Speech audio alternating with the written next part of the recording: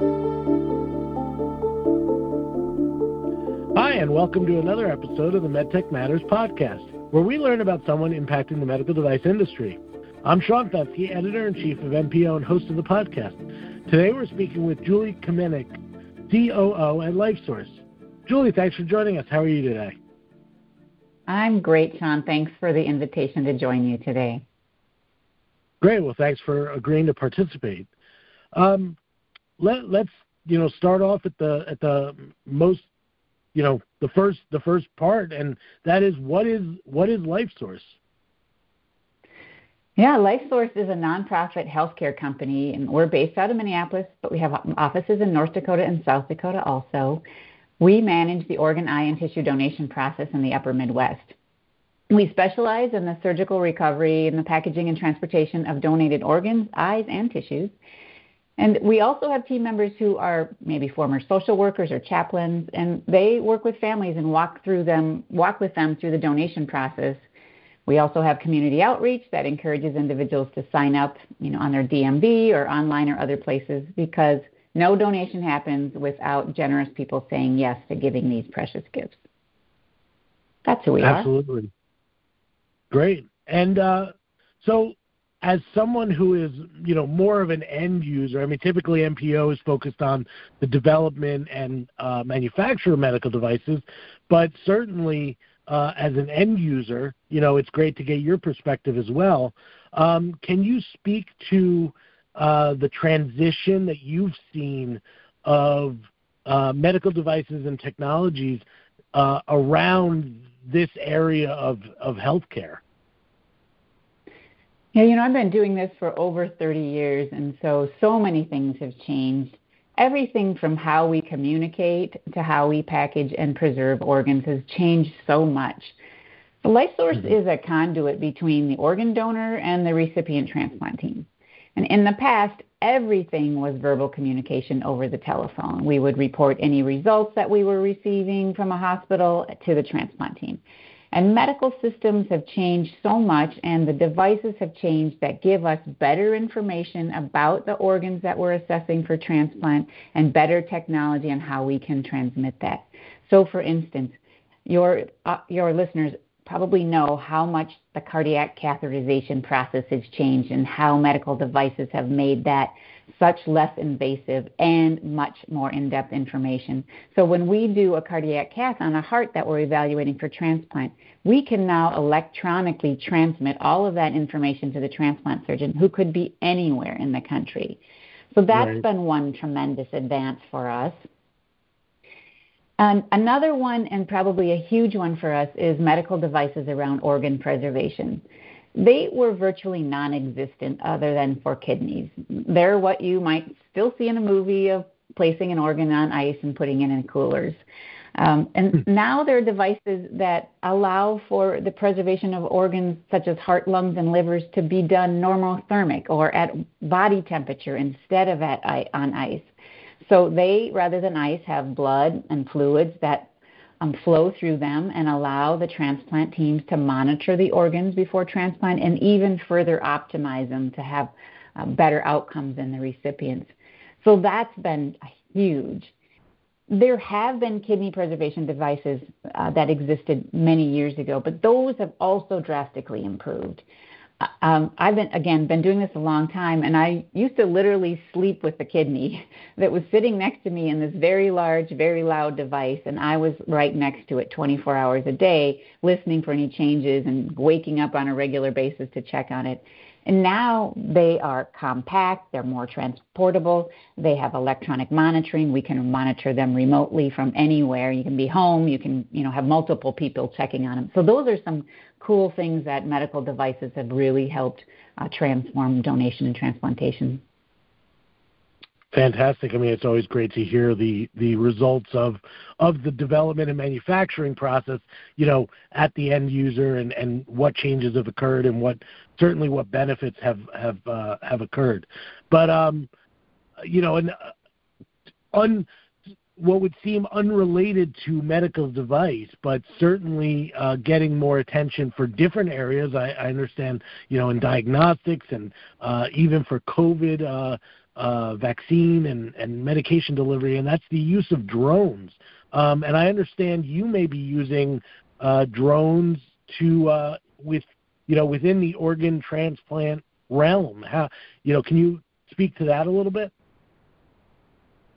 It's a pretty exciting area. The use of drones or unmanned aircraft is very new to this area and very exciting. We had the opportunity to participate in a pilot project where we transported a research pancreas for the first time. We biopsied it before and after to demonstrate that it had no change to the function of the organ. And the idea of what that could do for us as an industry is so fascinating. Time is of the essence and time is of the enemy when it comes to donation and transplantation. And so anytime we can reduce barriers that improve transportation of whether it's the organ or the specimens such as blood samples that are used to test for the outcomes in the transplant, that'll be huge. As I mentioned, we cover a large geography, and so if we have to rely on commercial transportation or ground transportation, which we do, and we're in Bismarck, North Dakota, and need to get a sample to Minneapolis, how cool would it be that we could skip all of the couriers and checkpoints along the way and just have a point-to-point delivery system, expedite the time, and increase the safety, making sure there's no potential delays during a transport. It's pretty exciting. Yeah, absolutely. As someone who lives in New Jersey, which is knows a little bit about traffic, I can certainly see the advantages of just flying over all of it instead of having it in a transport device and trying to wrestle with traffic. Another newsworthy item that I just recently saw was I believe they were attempting to illustrate the viability of bioprinting organs. They did it up in the space station, or they did it in a zero G environment to kind of illustrate the viability of it. But obviously, there's still a little ways to go. But are you seeing anything in that area in terms of bioprinting organs? Is that something that you're excited about or watching, or is it still a little further out than you'd like? Yeah, it's very exciting, and it probably is a little further out than I would like, but it is exciting work, and it's often a topic at many of our medical symposiums of what's happening in this area. And there's been a lot of success of creating a matrix for organs that bioprinted matrix that then can have cells implanted into them, so hepatocytes or renal cells, and then they allow it to divide and multiply to create an organ. But one of the challenges remains is that organs aren't single cellular organs. They have many different types of cells within them, and so building a complex multi-cell system has not yet been successful. So, for instance, in a liver, having both the blood vessels and the bile ducts and the liver cells, that's not quite made it yet. But it's promising, and I admire those researchers who continue to work on this and have that faith in the future that they'll get there, and I think they will. Absolutely. Another area you mentioned, monitoring and having the organ be delivered. How great would it be if we could keep an eye on it and surgeons would know exactly where an organ is and how far out it is. So with that said, I understand you are looking at tracking technologies and reviewing capabilities there. Can you speak to those types of technologies that are allowing the tracking of organs? Yeah, that continues to evolve thanks to those brilliant minds who continue to work in this area. So, each organ is a very precious gift, and LifeSource is responsible for ensuring its safe delivery to a transplant center. And so when it has to be transported in a particular longer distance, we monitor those organs similar to how you might monitor other packages that you might be receiving. When it's left and the estimated time and various components. But what we don't necessarily have all the time is the details of exactly where it is. So we're looking to be adding this summer GPS tracking devices directly into the package with the organ that will allow for real-time awareness. And through an API, it's integrated with other resources that we use, in particular one called Flight Aware, that anyone might be aware of, that you can go and track flights. So with the integration of those two and the technology, it will allow us to have updates on a regular basis with the users. We can input who needs to get an update, and if there's a flight change that the flight was, sped up or delayed, we can get that information. Imagine that you've experienced a flight sometime where you had someone that was going to pick you up at the airport at a designated time, and now your flight had a huge tailwind and you arrived 20 minutes early. You just wait, right? But if it's an organ, those 20 minutes are precious, and having someone ready to pick it up immediately upon arrival is vital, and this technology will allow us to get those updates to know that it's ahead of schedule and we need to have somebody there. So it's not without its logistical challenges yet. The device right now is placed in the box, and then the transplant center that receives it removes it from the box and sends it back to us. So if any of your listeners can come up with a technology that allows for a GPS device to be disposable and inexpensive, they should give me a call. I'd be very interested. It sounds good. It would make sense that if we can track our Uber driver who we've ordered, granted, I know it's through their cell phone, et cetera, et cetera. But if we could track our Uber driver, I certainly want to know where my heart is that's being donated to me, or kidney or liver or whatever it is. I certainly would want to know where that is.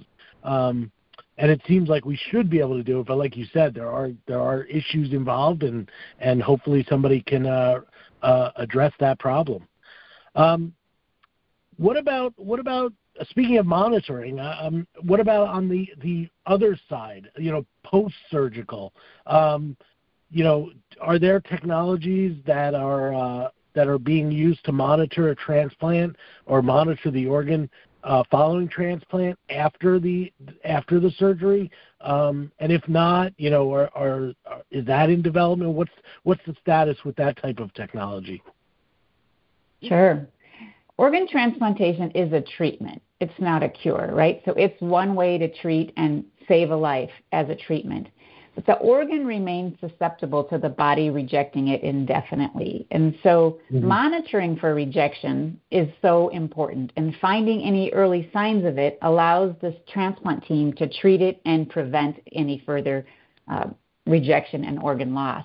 So it's a very important part of the transplant recipient's follow-up and workup as they continue to, have this precious gift. So many patients in this process undergo multiple routine biopsies as a way to monitor for rejection, which, they have to go back into the hospital, it's an invasive test, all those things. So any technology that can be developed that's less invasive and can provide that early detection, of course, would be very welcome.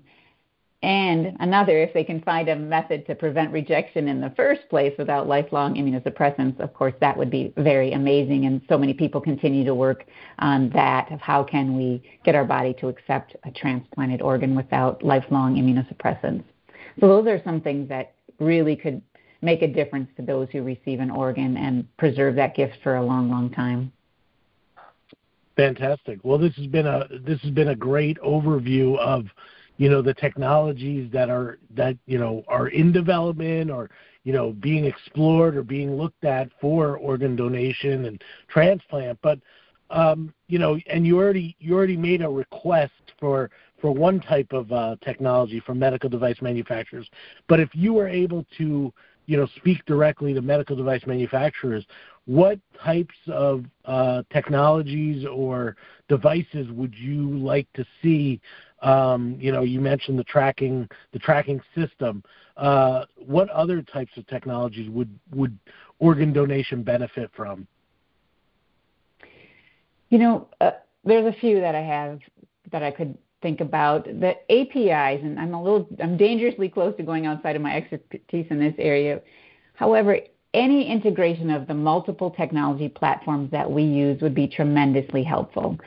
So again, as I mentioned, we are a conduit from the donor to the transplant center. So there's multiple layers, if you will, that go into that.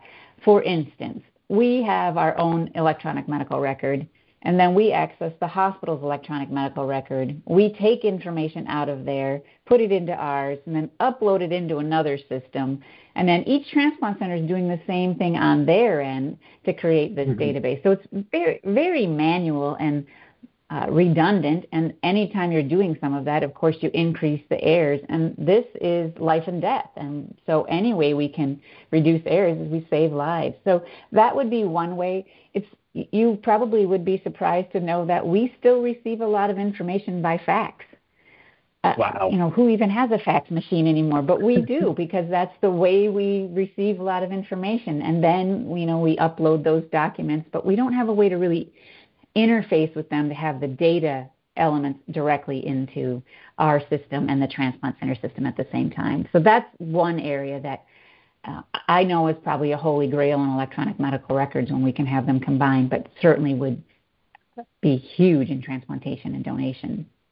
Right. Another one might be continued portable bedside testing devices. They have come a very long way, and they are still expensive, and they're still a little bit cumbersome. So we often work in hospitals that are smaller and don't have access to all of the testing we might want to do. So we bring various things with us. So again, continued work on those and the ways to integrate the results that come out of there with the platforms that we use would be tremendous. Those are so helpful to get those immediate test results. And again, in particular with some of our smaller rural hospitals that don't have the ability to do that, or they only have the ability to do it during the day. Those are tremendous things that, as those continue to develop, we continue to look at and use. And then, of course, continued improvement in organ preservation. It has come a long way, but finding more compact and less expensive ways to preserve organs, both short-term and long-term, will save lives. So those are some things that, in particular, will make a difference in donation and transplantation. And I welcome all your brilliant listeners to help us with those problems. Well, hopefully there is someone out there that's either working on it now or is intrigued enough to do it. Or, the medical device industry certainly sees a need and will typically attempt to address that need. But unfortunately, that is all the time we have for this episode of MedTech Matters. I'd like to thank my guest for all of her insights and discussing organ donation and transplant and all the technologies that she's interacting with and knows about. And as always, I'd like to thank you, the listener, for tuning in. So if you are a medical device manufacturer working on anything mentioned, please feel free to reach out to me or to Julie at LifeSource directly and let us know about it. But until next time, this has been Sean Fenske, Editor-in-Chief of MPO, saying thanks for listening.